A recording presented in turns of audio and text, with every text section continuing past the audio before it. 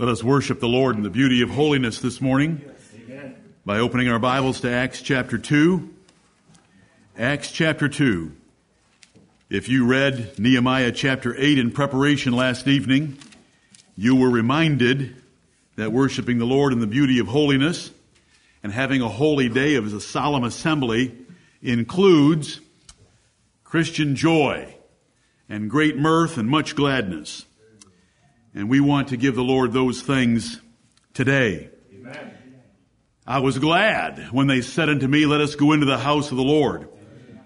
It's not something we do individually, it's something we do corporately, and we should all be happy and glad and excited together for this opportunity to worship the true and living God who is our Father. Right. Amazing words in one sentence. The great gift of His Son, the Lord Jesus Christ, for our salvation and our perpetual protection in this universe, who has given us this church, the gifts that are in it, all of the kindness to us, the Word of God, the Holy Spirit was purchased by His shed blood. All those blessings are ours. In Acts chapter 2, you are very familiar because I've shown you even again recently that the early church was a happy church. In Acts chapter 2, verses 41 through 47, we have a description of the first day and the days that followed of the church at Jerusalem. And it tells us in verse 46, and they, continuing daily with one accord in the temple, and breaking bread from house to house, did eat their meat with gladness and singleness of heart. They were united together in gladness over apostolic doctrine and fellowship. They ate their meals together because they wanted to be together, because this was the character of a Spirit-filled church.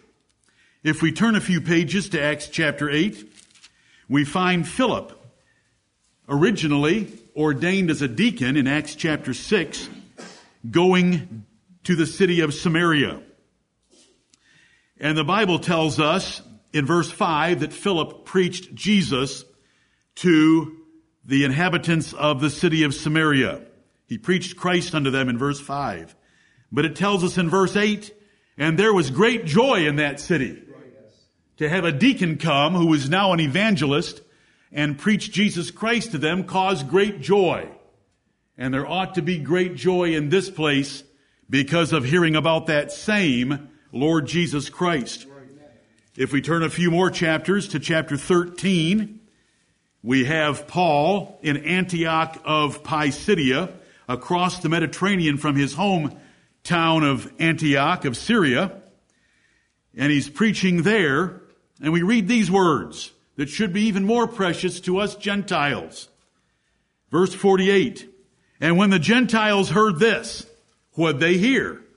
They heard that Paul and Barnabas had judged the Jews unworthy to hear the gospel, and that they would turn to the Gentiles, the last words of verse 46, because God had commanded them to be a light of the Gentiles, and that they should take the message of salvation to the ends of the earth.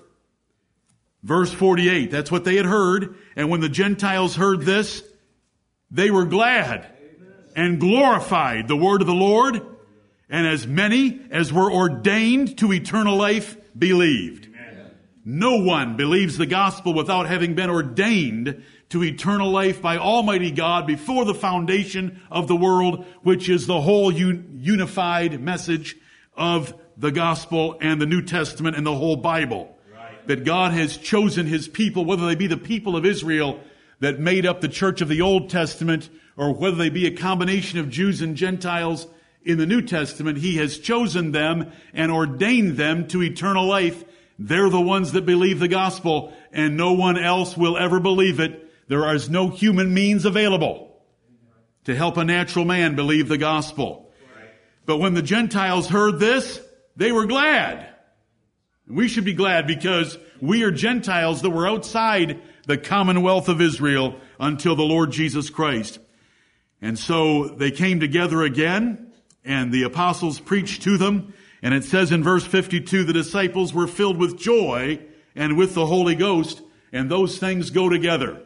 The Holy Ghost expects us to be thankful and joyful, and He blesses a person so doing, And without the Holy Ghost, we're not truly going to be joyful. So they both work together.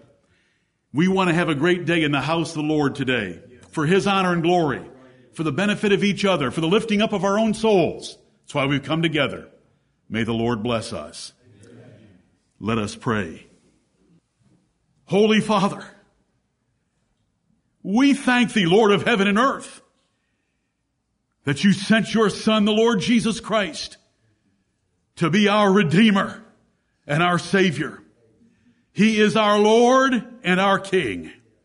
He is the apostle and high priest of our profession. He is the surety of the better covenant of the New Testament.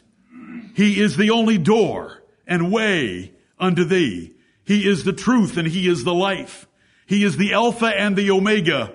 He is the Amen, for all Your promises are confirmed and guaranteed in Him, and we thank Thee for Him. We thank Thee, Holy Father, that there were 3,000 on the day of Pentecost that heard the resurrection message from Peter, and they repented and believed the gospel. And in the days following, they ate their meat with gladness from house to house with like-minded brethren.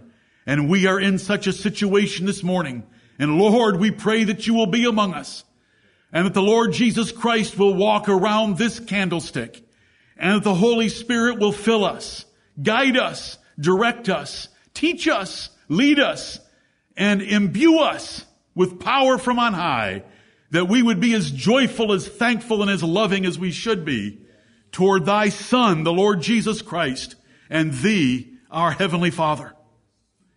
We thank Thee that in the days of Philip, he traveled to Samaria, and that city rejoiced with great joy to hear the new news of the Lord Jesus Christ.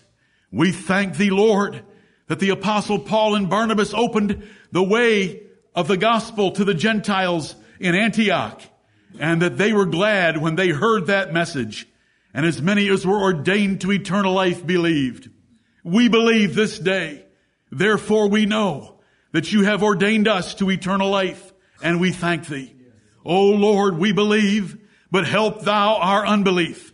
Increase our faith in Thee. Increase our joy. Increase our peace. Increase our love toward Thee. Heavenly Father, forgive us our sins. Forgive us our slothfulness. Forgive us our spiritual coldness.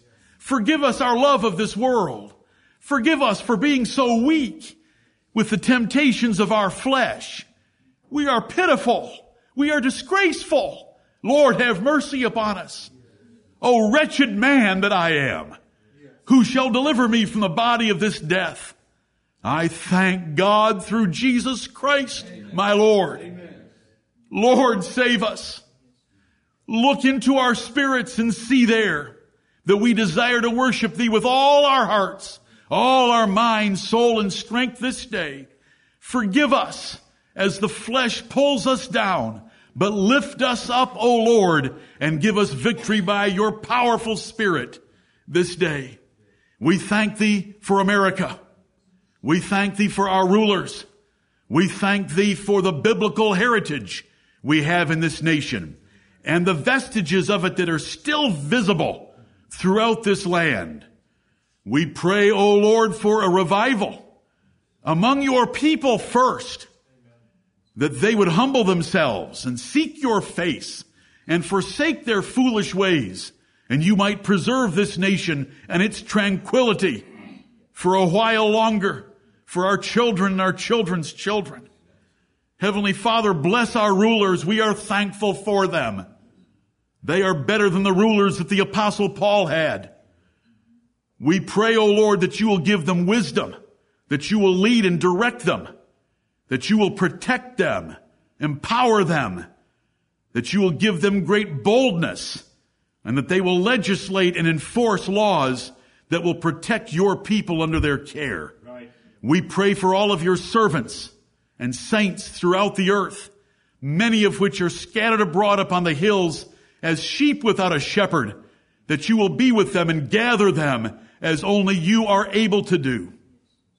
Heavenly Father, oh Lord, we ask that you would open our hearts and open our minds and humble us before thee, that we might rejoice in the things that you have given us, the things that you have done for us, and even above those two things, because they involve us, that you would reveal thyself to us and your Son, the Lord Jesus Christ, that we might rejoice in thee and in him, regardless of our circumstances. Lord, help us to this end. We're thankful to be in thy house. It is a great privilege. Amen. We are thankful. Not only have you left your church in the earth, but you have put a desire in our hearts to be here. The combination is all of sovereign grace, and we thank thee. Bless us, Heavenly Father, now. Let us use this privileged time with all our might for your great honor and glory, the lifting up of the Lord Jesus Christ and the strengthening of one another. For we pray these things in Jesus' glorious name. Amen.